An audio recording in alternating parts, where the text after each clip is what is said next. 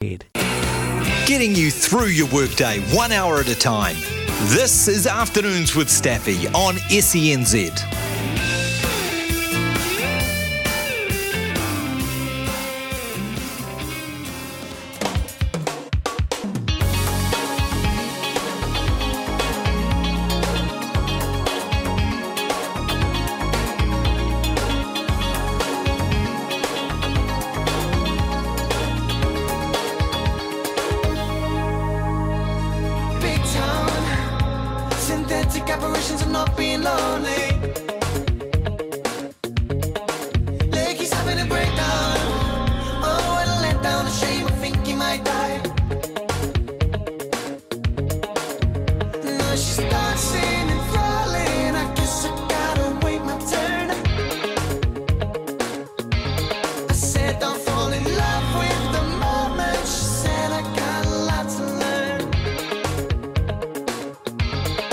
Friday afternoon on SENZ. It's the 19th of May 2023. Stephen McIver in the house with Captain K and Sammy Hewitt till 4 this afternoon. Captain K's last down afternoons before he's sent to purgatory and getting up at 4 in the morning.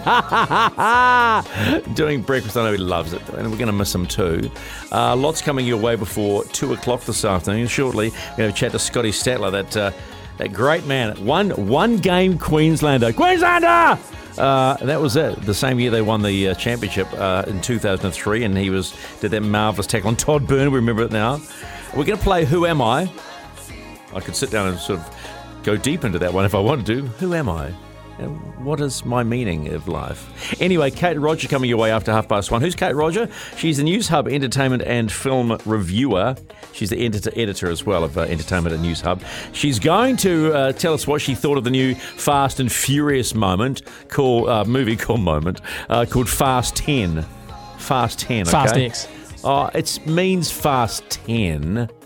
You know what that means. Actually, Captain K was going through this thing about the naming. The naming of it. Like they've had Fast and Furious, then they have Fate of Fast and Furious, F9, Fast X. There's no consistency. It's not like Fast and Furious 1 through 10. It's funny. It's really interesting. So I love those sorts of movies. If you're like that, but it is what it is. So there's a lot coming your way. If you want to talk to us, 0800 150811. That's 0800 150811. Or go on the Timber Bedpost text machine on 8833. Week 12, believe it or not. Week 12 of the Telstra Premiership. How about that? The One New Zealand Warriors have a bye. It was a 4-point game too when you think that win against the Doggies, my Doggies, last week. But we won't talk about that.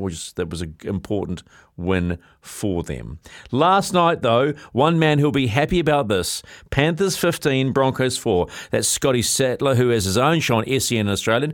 G'day, mate. Kia ora. Steve, how are you, mate? You are so good. You are so good. Well, no, good start. Good start, and kia ora to you too, bro. Hey, let's talk about the Panthers' way they played last night. You know, I'll be blunt with you. If the Bronx could execute better on the tackle 5, might have been a different story, do you think?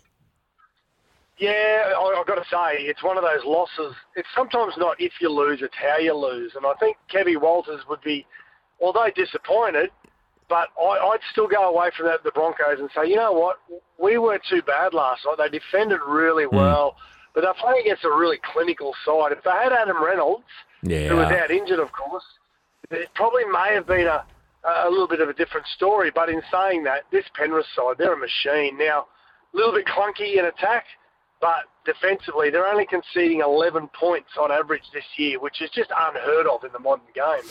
You know, Scott, the more I look at young Cleary, Nathan Cleary, I go, he genuinely is the rock star of the comp.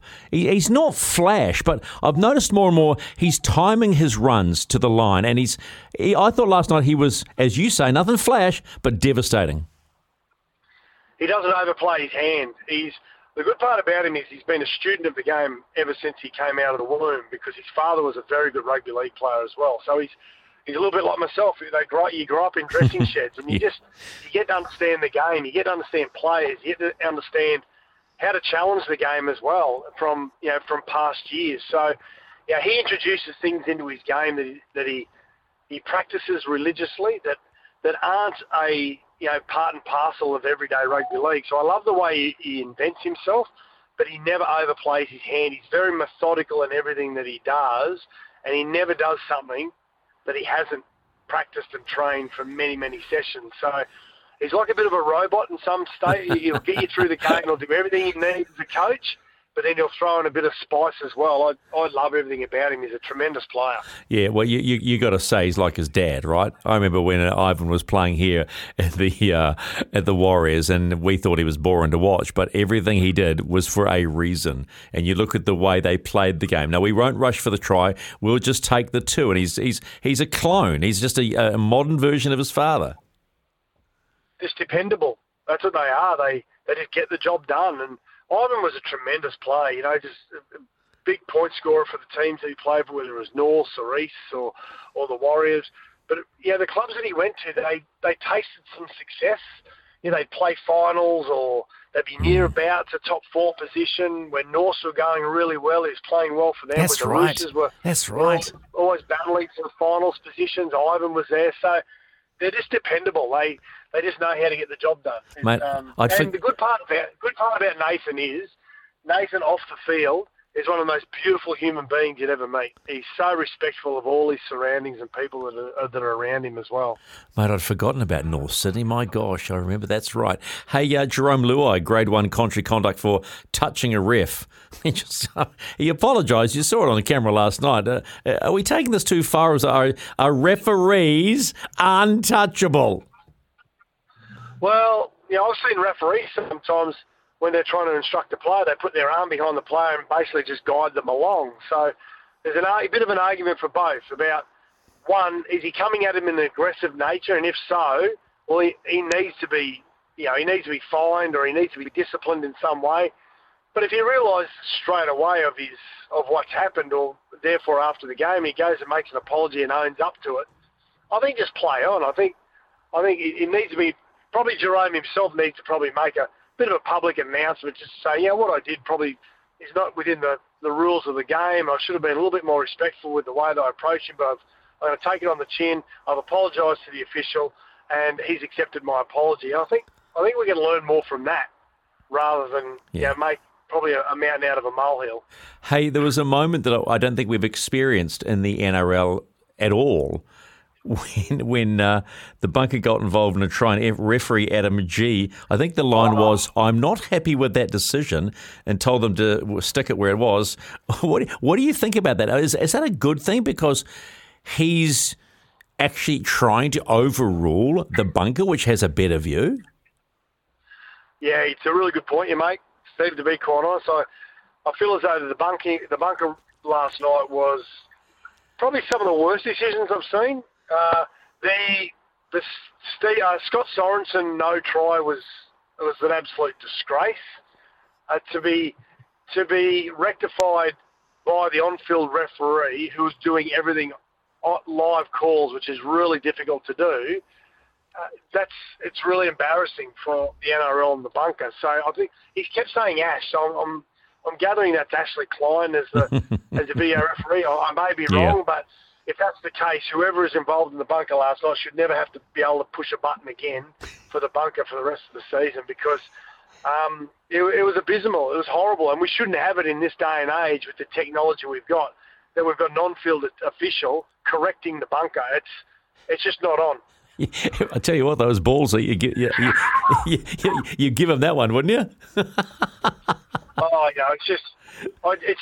It became laughable, and listening to the great Fatty Vorton, it was one of the great comics of the game, and him just to say, "That will do me." It was funny listening to Fatty, the way he reacted to some of the decisions by the bunker. Oh, the fat man's good at that. Hey, can you answer this question? Why are the Dragons such a basket case? So, coach is gone. Ryan Carr, former Rabbitoh, if my memory serves me correct, is the interim coach. The more I look at this, and I look historically, the people running that club are a bunch of clonkers. Yeah, you're right. You hit the nail on the head. That's what's wrong with the club at the moment. Now, Anthony Griffin's got to take a little bit of responsibility because there's many pieces to the puzzle. The players have got to take responsibility for trying to be a player-controlled club when you don't have strong enough players to control a club. And then their governance internally. And what I mean by that is, a lot of their legislation or would-be legislation internally, which former coach Paul McGregor has come out, Dragons coach Paul McGregor, and said when he was coach, he didn't have full say of selections. He didn't have full say of recruitment. He didn't have any say to do with what players would be paid and what their worth would be at the club. That fits in with the salary cap. Now, a head coach, a really good head coach, shouldn't have overall control of all those things, but he should have some input. Now, he should have overall control about the selections and the team that he is going to coach. So the great NFL coach once said, Steve, Bill Parcells, he said, if I'm cooking the meal, I want to have a say in the ingredients. and yeah, it's right. And let's be honest, McGregor did sign up to that, so you can't complain after the fact. Well, when you're Steve Price was a coach before that as well. So when you're a person that wants to be a head coach, you're willing to accept everything.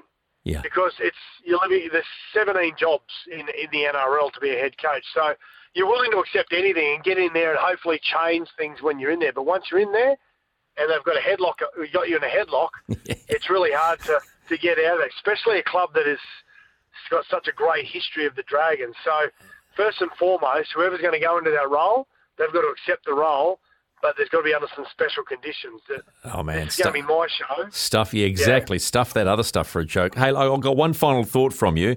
Last game of Super Saturday.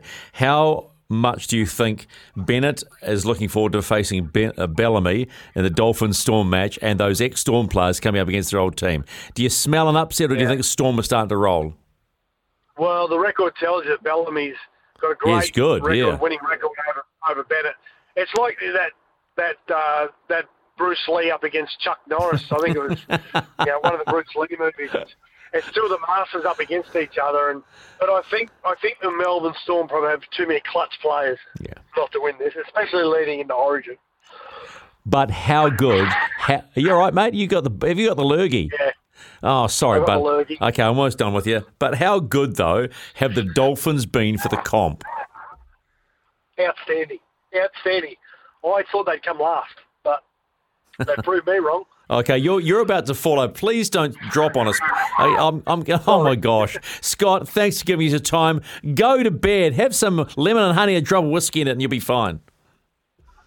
And some L&P. That always gets me through as well. Oh, wow. Okay. Thanks, buddy. Appreciate the time. Scott Sattler, ex-premiership player for the Panthers in 2003 and works for our sister station, or the mothership, we should say, SEN in Australia. It is 1:16. This is Afternoons with Staffy. Stephen McIver in the seat till 4. Who am I? We'll find out next.